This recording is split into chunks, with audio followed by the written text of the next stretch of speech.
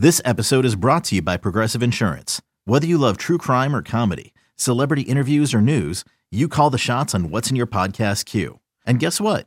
Now you can call them on your auto insurance too with the Name Your Price tool from Progressive. It works just the way it sounds.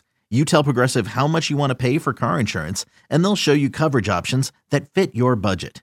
Get your quote today at Progressive.com to join the over 28 million drivers who trust Progressive.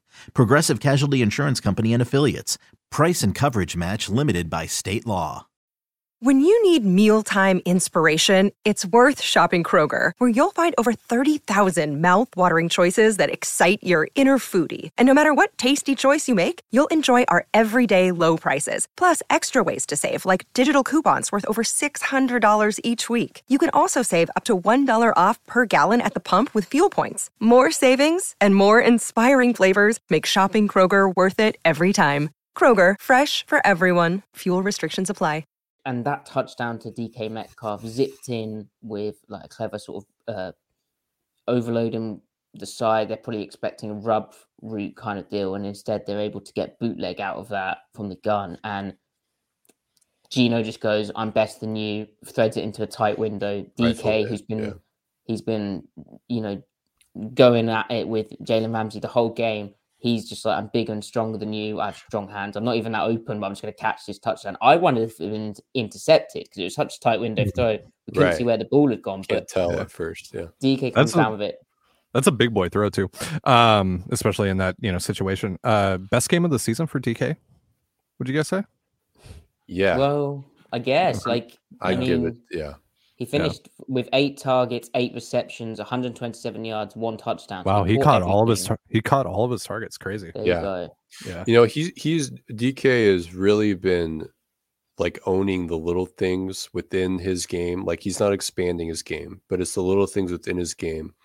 The last 2-3 weeks, he's really like, he's committing to like, I'm going to get the hard, tough yardage, make the most out of it. The easy stuff, but then like he's still one of probably the most dangerous sideline route runner, threat in the game. So, and he caught that game-winning touchdown overhanded. He had pronated hands. He used his hands, and he had to, because he's tried to, in the exact same scenario, try to catch it underhanded and trap it up against his chest. And you're not always going to be able to pluck those out. If he tried to do that right there, Ramsey very well could have gotten a hand on the ball. He had to reach out for it a little bit, and that probably helped secure, the touchdown. So DK Metcalf reading C Mike's spin move tweets. He finally saw my tweets. Thank God. What was also cool about that final drive as well, not to put too much stock into it, but it is what won the game, was how Lockett was kind of getting all the targets during that drive, and he finished 12 targets, 9 receptions for 128 yards and 1 touchdown as well. But he was getting peppered around there, and you're like, oh, Metcalf's kind of gone out of it. Is Geno not going his way? And then bang, there we go. Like Geno finds DK. But Lockett, what a game he had, finding the zone holes, being that reliable target, kind of always open. He had a mix-up with Geno, which on another day, maybe that ends in an interception, but overall, a superb game from Lockett again. And these two, when you've got these two and you've got Geno, who's obviously a brilliant pocket pass and he's reading stuff out so well, like you can accomplish a lot. Like you really can. Now, Geno was sacked 4 times. I feel most of that seems to be coverage sacks. We'll have to watch till 22. But there's a lot to be excited about with this passing offense. I think we already knew that, but just the fact they went and did it in this game, and they finished, like, I'm so happy about that. Now, Ty, the run game. The run game actually, for a yards per carry standpoint, is impressively better than I thought. Like, it went from 4.1 yards per carry, which is kind of weird. Did Geno scramble? He did on a beat, didn't he? He had 2 carries for 3 yards, apparently. So, some of that is a bit skewed by the big Walker run at the beginning of the game. I think it was like literally the first play of the game that they had, that he busted for like, I don't know, 20 plus yards. Here it was a 30-yard run. So that's yeah, like the longest runs after that were 7 by Dallas and 7 by Tony Jones. So Yeah, so they finished with 22 rushing yards. No, they finished with 90 rushing yards 90 on rushing 22 yards. carries. But Yeah.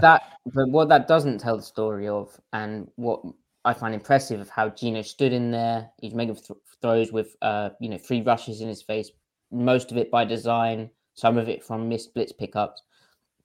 But the missed blitz pickups as well tell the story of the running backs got banged up. So Kenneth Walker, Pete Carroll described after the game that he banged up his ankle, which he didn't say it was a twist. He specified it wasn't, which sounds concerning. Apparently he was ready to. Pete used a weird phrase. Like he tried it out, but then they didn't put him out there. So he probably was walking on it again, and they just didn't put him out there. So that sounds weird. It looked like a very weird sort of non-contact kind of injury as well. Or did he get trod on? Because he did get one of his feet got clipped, I think, when he was going out of bounds. But I don't know what happened there. Now, DJ Dallas, Pete didn't know what happened to him, but they listed that as an ankle as well. He got banged up as well. And I think before even Tony Jones took that vicious hit where the helmet got involved in the hit, and we weren't expecting him to be involved in this game, but Travis Homer was inactive on the day. He, I think, got hurt before that hit as well, but then he came back into the game and he went 7 for 14 yards. So, Ty, the run game is a bit of a concern. They'll probably have to add some running backs, but I mean, what did you see out of that? Yeah, it's pretty wild how every time that Homer is absent, that it's very clear that they miss him, particularly with the pass protection stuff, because Dallas tried to pick up some blitzes, wasn't working, just wasn't happening. So, yeah, so that was kind of a big thing, right? Overall, the run game, though, I mean, they kind of just had to abandon it for the most part, right? Because Dallas was doubtful to return, and they basically just had to force him back out there after Jones. He played through it. Pete was saying how he was really pleased about that. But that's such a weird thing with football, especially when it's a business. Yeah. So because of the lack of bodies, basically they just kind of had to move on from it for the most part. I mean, they tried to get in, a couple runs in there. I think. They had 1 first down run with Tony Jones. It was a 5-yard run or something like that, and that was really it. So hopefully, I mean, they have a couple of guys on the practice squad right now, Darwin Thompson and I'm missing out on the other name, but they have 2 guys on the practice squad. So that's probably the move there, just elevations if they need them.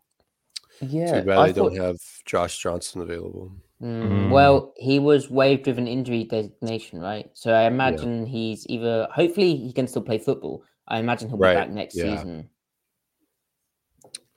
What could have been? Yeah, he was the guy. Now there's names like Alex Collins, who's now 32 years old. I believe he's not signed with a team. Obviously, he's been with the Seahawks before. And then guys, what about Marshawn? Yes. And there's also Melvin Gordon, who's on the Kansas City practice squad at the moment, who's, we'll see. They'll have to sign someone.